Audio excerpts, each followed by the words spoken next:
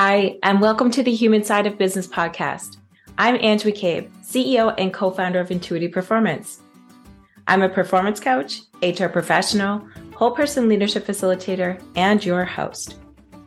The Human Side of Business podcast is fueled by the genuine curiosity to understand how personal characteristics and skills can be leveraged to drive individual and team performance, tangible outcomes, and ultimately organizational success within business.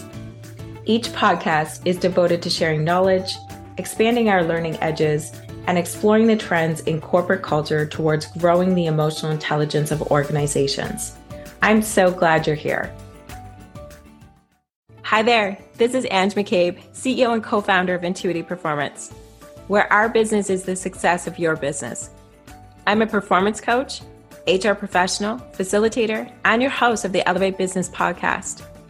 The Elevate Business podcast is a journey of discovery fueled by the curiosity to genuinely understand what makes people tick when it comes to their professional path, choices made, and the personal characteristics that drive performance, tangible outcomes, and ultimately success.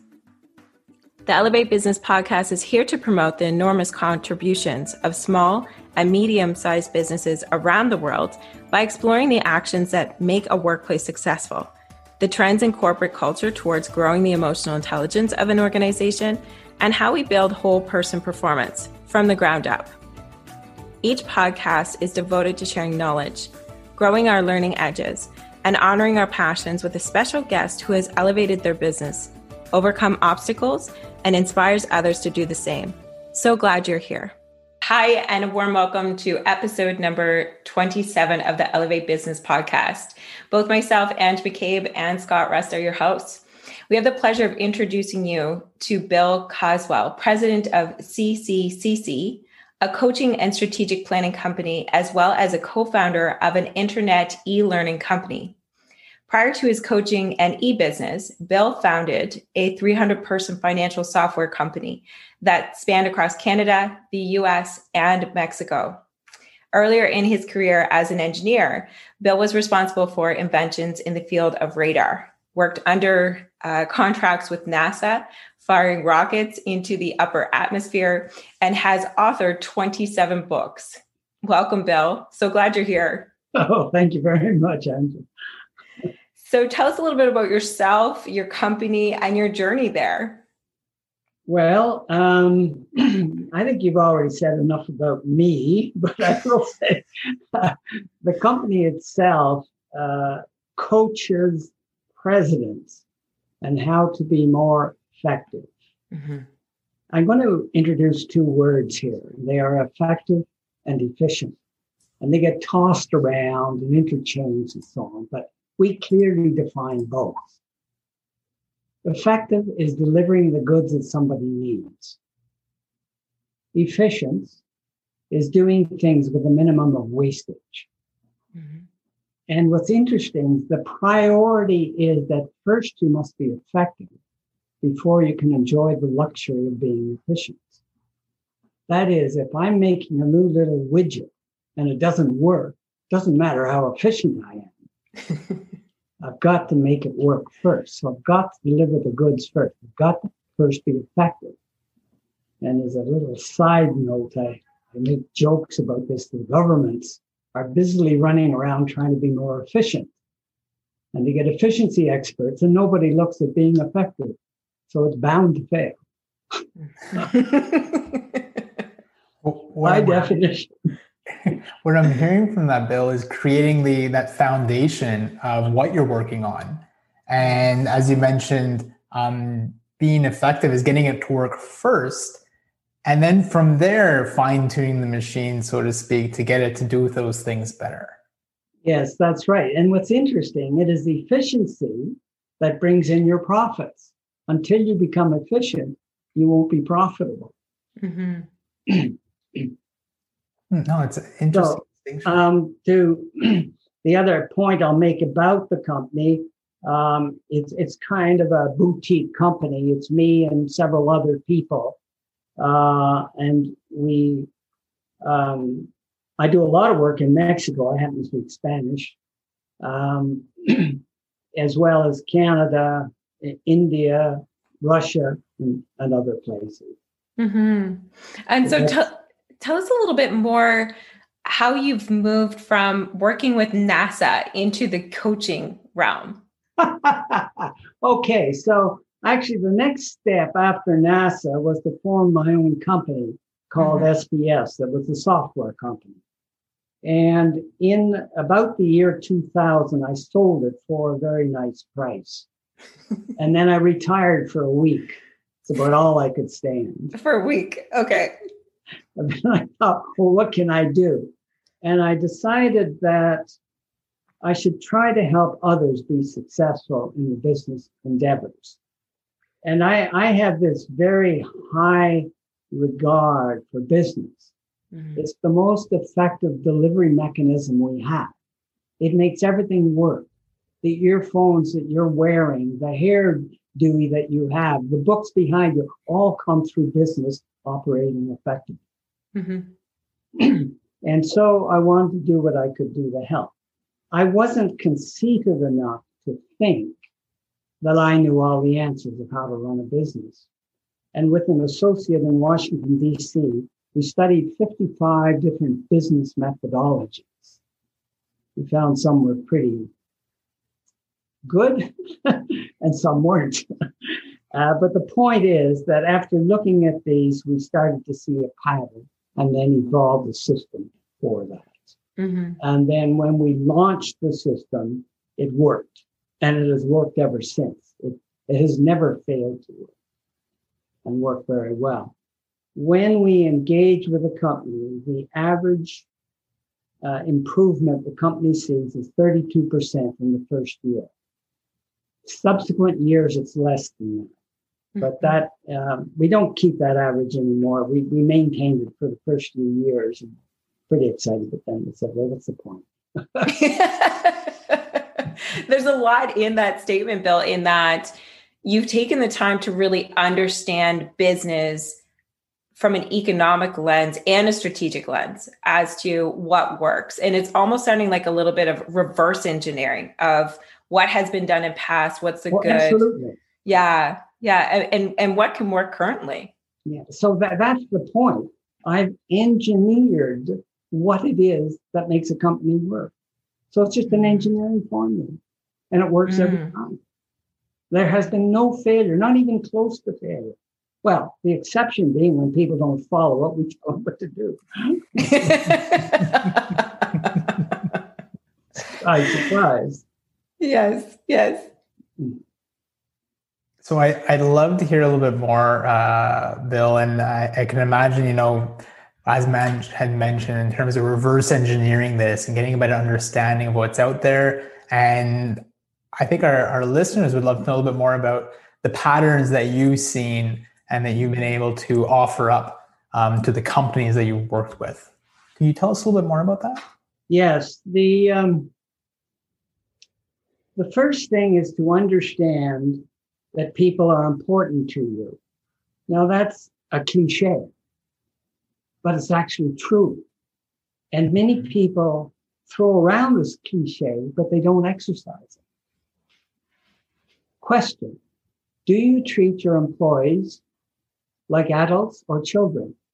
Do you keep all their secrets away from them like children? Or do you treat them like adults and share them? Share your financials, share your problems, share your concerns. So what do you want? A group of children working with you or some adults? So that's the first thing you have to think about. If you're going to have adults with you and you need to share devices, then you've got to have mechanisms to do that. Secondly, you have to listen. Now, again, it's a cliche. We all know the importance of listening. But do we do anything about it? We don't.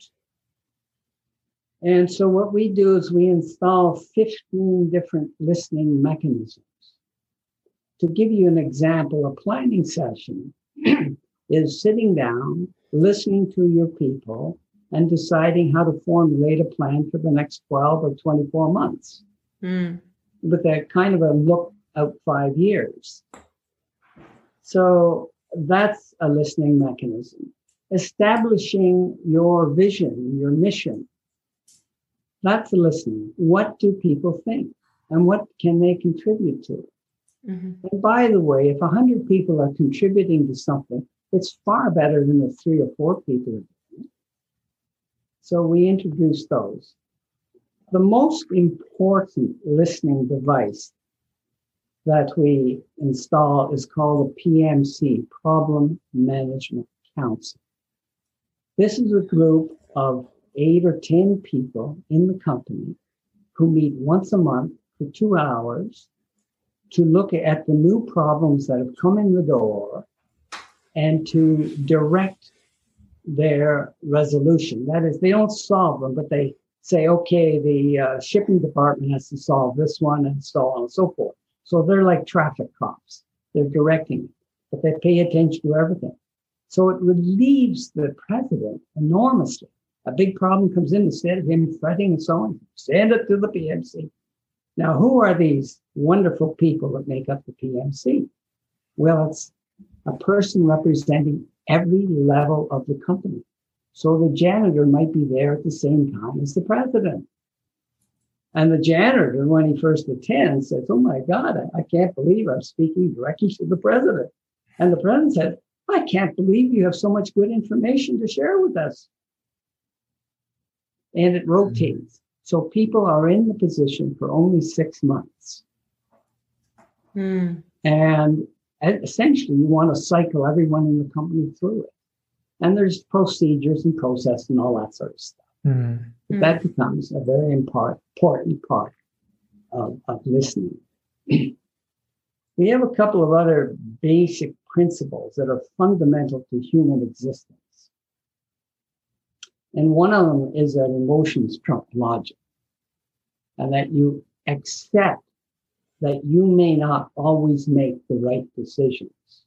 I'm going to say 2 things about that. One is what you can do about it, and the second is why that is so. And without getting into too much detail, the point is that we are built to survive. We are built to take care of our survival before everything else. And we have 2 little glands in the brain called the amygdalas. And those amygdalas institute 45 physiological changes to our body. Our adrenaline goes up, our eyes dilate, so on, so that we can escape, so we can do the fight or flight. And while it's doing that, it pushes away everything else, including our logic. So our logic at that moment, we can't quite answer. Someone asks them, we're stumbling for an answer because the logic has deserted us. And we want people to recognize that. Now, I'll give you a very simple example. We know that we have an obesity crisis. And we all know that in order to lose weight, all we have to do is not eat so much. Simple formula. But yet we have it. Why? Because the emotions take over. Say, oh, well, I'll just have one little peanut. That won't bother anybody. Or whatever. And the emotions take over. And sometimes the logic colludes with the emotions to say, oh, that's okay. It doesn't matter. And all of this is covered in different words. So these are some of the basic mechanisms. So we get is try to get people to understand that how the brain works is how we're going to see the whole company working. And this is not just something for the upper level. Everyone has to understand this and then work with it and start recognizing when their emotions are taking over. Now, a very simple way to deal with that is to get somebody else's opinion. So before you send out that nasty email, turn to your working partner and say, what do you think of this email? And they will say, don't send it out. Are you nuts? Well, he blah, blah, blah. Hey, the emotion you've taken over. Yes. Okay. There's a lot in there. Yeah. and more, Bill. So curious. So hearing the thought process around treating our team members like adults versus children and getting really frank with the C-suite to create those objectives and have those understandings. The way that you've positioned that, Bill, is extremely powerful because it paints that picture as to what happens when you literally treat team members like children. And then getting into that listening piece, it's so powerful when it comes to your planning and getting into the problem management council side of things. I find it really interesting that it's a 6-month cycle so that there's what I'm understanding is a collective approach to encouraging other team members to cycle through this problem management council. How have you found it with this type of system and setup for you, how it's impact performance? Can you speak to us about that? What do you mean, past performance of the client companies? Just in the sense of deploying your model within the teams and companies that you work with, how does it positively impact their performance? What do you see in the sense of changes? Well, a couple of things happen. The most interesting thing is that a positive attitude develops almost immediately after the first session, the first large session. And I remember once going to an office maybe 2 weeks after the first session, and the receptionist said to me, "What did you do? Feed everyone happy pills?" Because they were whistling and happy and working along. Mm-hmm. There's also priorities that we get into, and that we have certain living priorities. And the number one priority we have after survival is to have control over things. We want control. And if you have children, you'll see how the children are struggling to get control. They want to control what they feel is their, I'll say, envelope. Mm-hmm. And we all want to control. And the moment the control is taken away from us, we don't feel so good. Mm-hmm. So we always have to keep in mind this control factor. If you go to a restaurant and you have a lovely meal and you think, I'm going to give this guy a $10 tip, and he says to you just before that moment, typically a meal like this has a $10 tip. What do you think? I'm not going to give you a tip. And why do you think that? Because you've lost control. Mm-hmm. When you had control, it was okay. Mm. Or when you go into a dress shop and the sales lady comes over to you and says, well, we have all these. Hey, I'm just looking. I want control. Mm. I'll choose what I want. Mm-hmm. And so within all of the operations within the company, you have to pass that control to the individuals and see that they have it. So you can see there's no room here for micromanagement. Mm-hmm. Mm. And so how have you reconciled with some leaders who might be more adept to being micromanagers and help them transition to giving control up?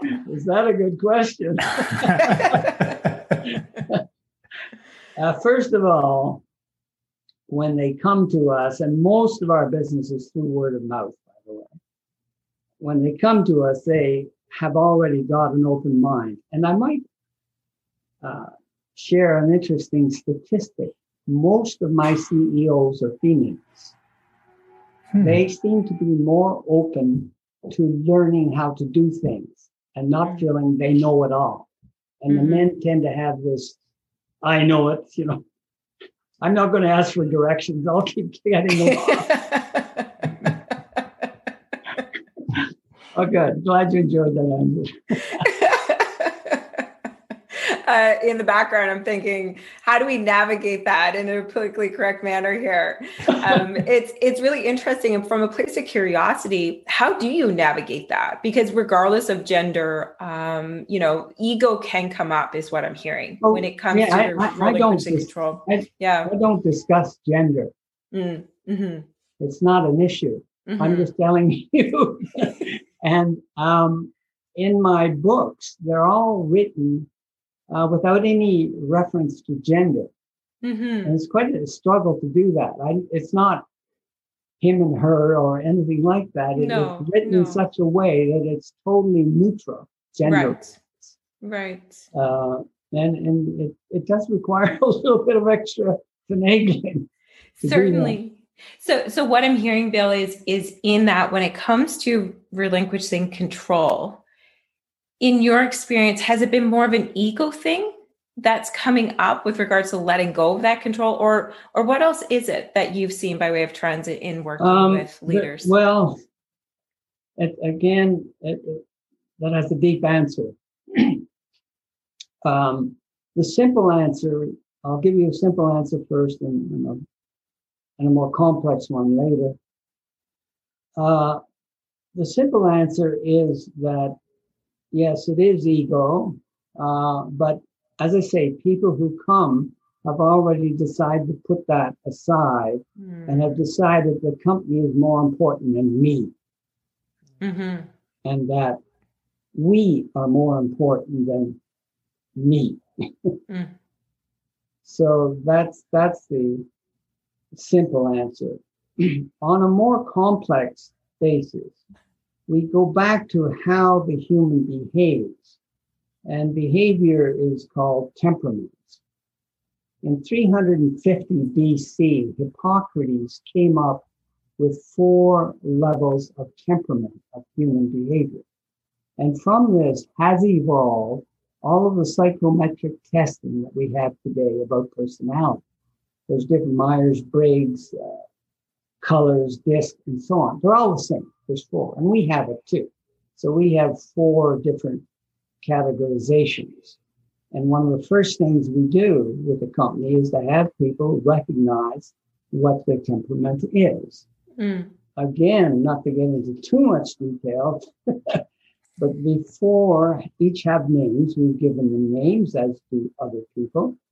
But typically, the first one we call producer is a person who's got ants in their pants, they're anxious, they're in a hurry, they're the bull in the china shop. And we all know that sort of individual. The second one is the analyzer, who's very detail-oriented, very careful, very cautious, very precise. The third one is the visionary, who's full of ideas and willing to try anything and takes crazy risks. And the fourth one is the friend, who connects with people and really enjoys being with people and exploring who people are. And most of us are strong in 2 of these. We all have a little bit of them all, but most of us are strong in 2 of these. And we want to understand. If I had a choir that consisted of a soprano, an alto, a tenor, and a bass, I wouldn't ask the bass to sing soprano notes, and I wouldn't ask the soprano to sing bass notes. But corporate America does every day. Oh, you can do that. Or you can get up and talk in front of people. You just have to take a course and we'll show you how to do it. And the person is not disposed to do that. The temperament doesn't take them there. They can do it and they will struggle to do it, but they will not feel comfortable doing it.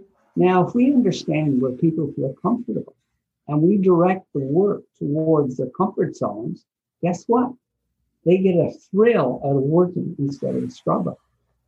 And so we start changing these around, and we make it common knowledge what everybody is, and they work with it. We don't force the common. We let people wait, share it with others when they're ready. But most of them are quite quick about doing that. And so we now have the temperament. And if you want something done, give it to a busy person because they just keep doing it. And if you want it done really carefully, give it to the analyzer. And what I'm hearing from that, Bill, is that you guys almost take a bit of a litmus test to the company and identify within the organization what are the different temperaments, and then place people into positions where they can actually thrive and leverage their strengths and leverage their temperament to be able to succeed, rather than to try and fit them in a box where they might not fit as well. Well, absolutely. And it's more than just a litmus test. It's 100%. It is done, and we discuss it. We discuss it on an ongoing basis. When it's time to hire, there's a 47% failure rate in hiring new people. After 12 to 18 months, 47 are either looking for another job or found one. And why does that happen? Well, first of all, when you're hiring, the one you select, is got through the funnel. This is the champion of the group. And yet they fail 6 months later. What's going on? Well, it's not the technical skill, it's the temperament. So if you have a very, very busy person, that is a person with a very busy temperament, and you give them a dull job, they're not going to be happy. Mm-hmm. On the other hand, if you have someone who doesn't like to be busy and you make them very busy, they're not going to be happy. And it's just the way we are. It's the way we're built. It's not right. It's not wrong. And we need all four temperaments to get things done successfully. So now we aren't so naive that we're suddenly going to shake up the company and change everybody's job. That just wouldn't work. But we can look at what the person is doing and shift a few of their tasks towards that. For example, on a production line, this just seems so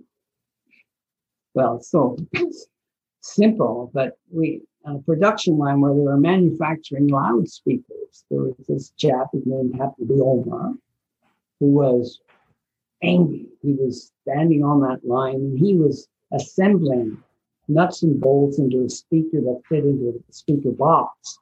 And he was cursing as he was doing it. And I said, Omar, what's bothering you? He says, oh, the damn nuts and screws are in the wrong box. And I said, oh. And I said, why is that? He said, well, you can see that we have to put these in very quickly. And if we make a mistake, it drops to the floor. We haven't time to pick it up. So at the end of the day, we pick them up and we put them in the right bins. Well, guess what? They don't put them in the right bins. Oh. Omar, do you think that that's something you would like to do? Well, yeah, but well, why don't you speak to your boss? Omar spoke to his boss, and his boss said, fine, Omar, we're going to have you pick up that stuff, put it in, and you'll do less assembly. A week later, it came back. Omar was humming and whistling, and so was everyone else. Production was up 30%.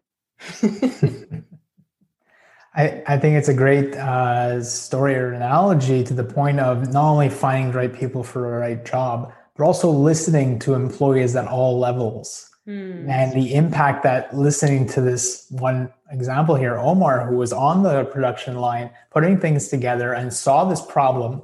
I can imagine maybe he wasn't the only one experiencing it, but he was able to now come in and solve the problem, not just for himself, but for everybody else.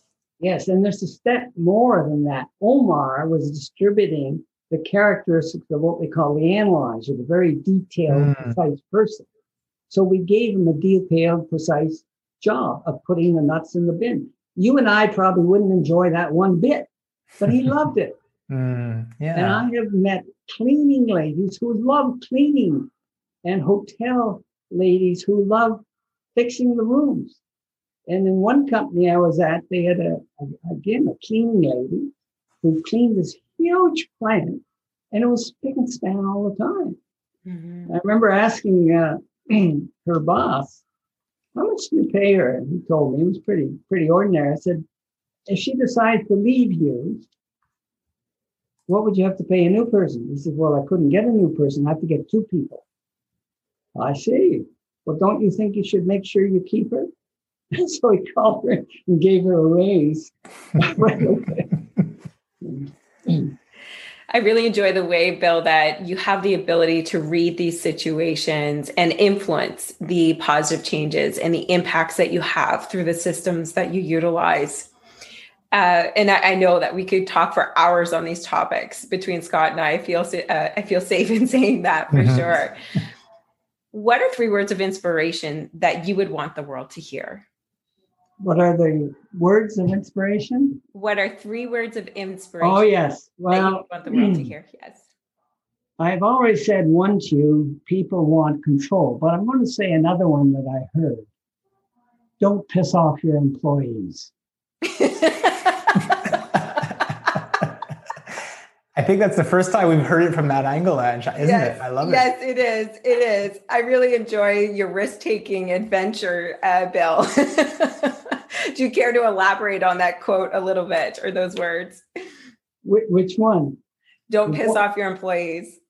Yes. Well, the point is that if you're trying to give people control, why are they pissed off? They're pissed off because you haven't listened to them, or they feel they can do it a better way.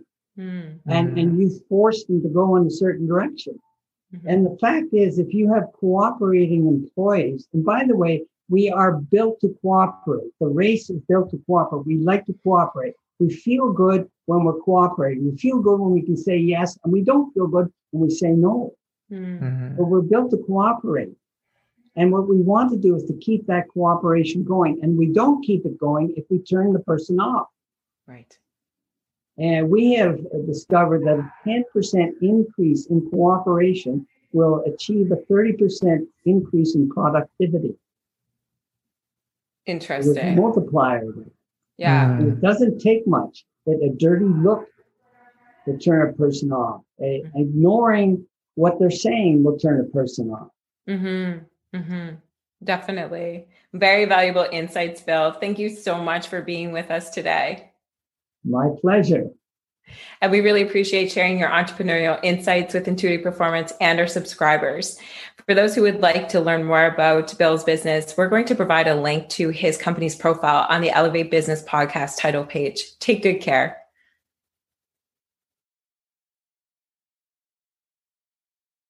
Thank you very much for all of our subscribers to tuning in into another great episode of the Elevate Business podcast. Take good care. Thanks for listening to the Elevate Business podcast. I hope you enjoyed the program. You can subscribe to future podcasts at intuitiveperformance.com, where you can also sign up for webinars and learn more about professional coaching and our facilitation solutions available to help fire up your whole person performance skills and drive actions for success. Until next time, stay true to you and take care of each other. We are all better together. Thanks for listening to the Human Side of Business podcast. I'm glad you could join us. If you enjoyed today's episode and want to stay updated with our latest content, make sure to visit our website. The link can be found in the episode description, where you can subscribe to the podcast, sign up for our newsletter, and learn more about our whole person leadership services. Sounds interesting? Explore the Whole Person Leadership Cohort by Intuitive Performance, a unique program that offers unparalleled support to managers on every step of their leadership journey. Our program features evidence-based assessments, workbooks, group coaching, and interactive learning experiences to help you level up your leadership skills. Reach out today to apply to one of our upcoming cohorts. Until next time, take care and stay curious.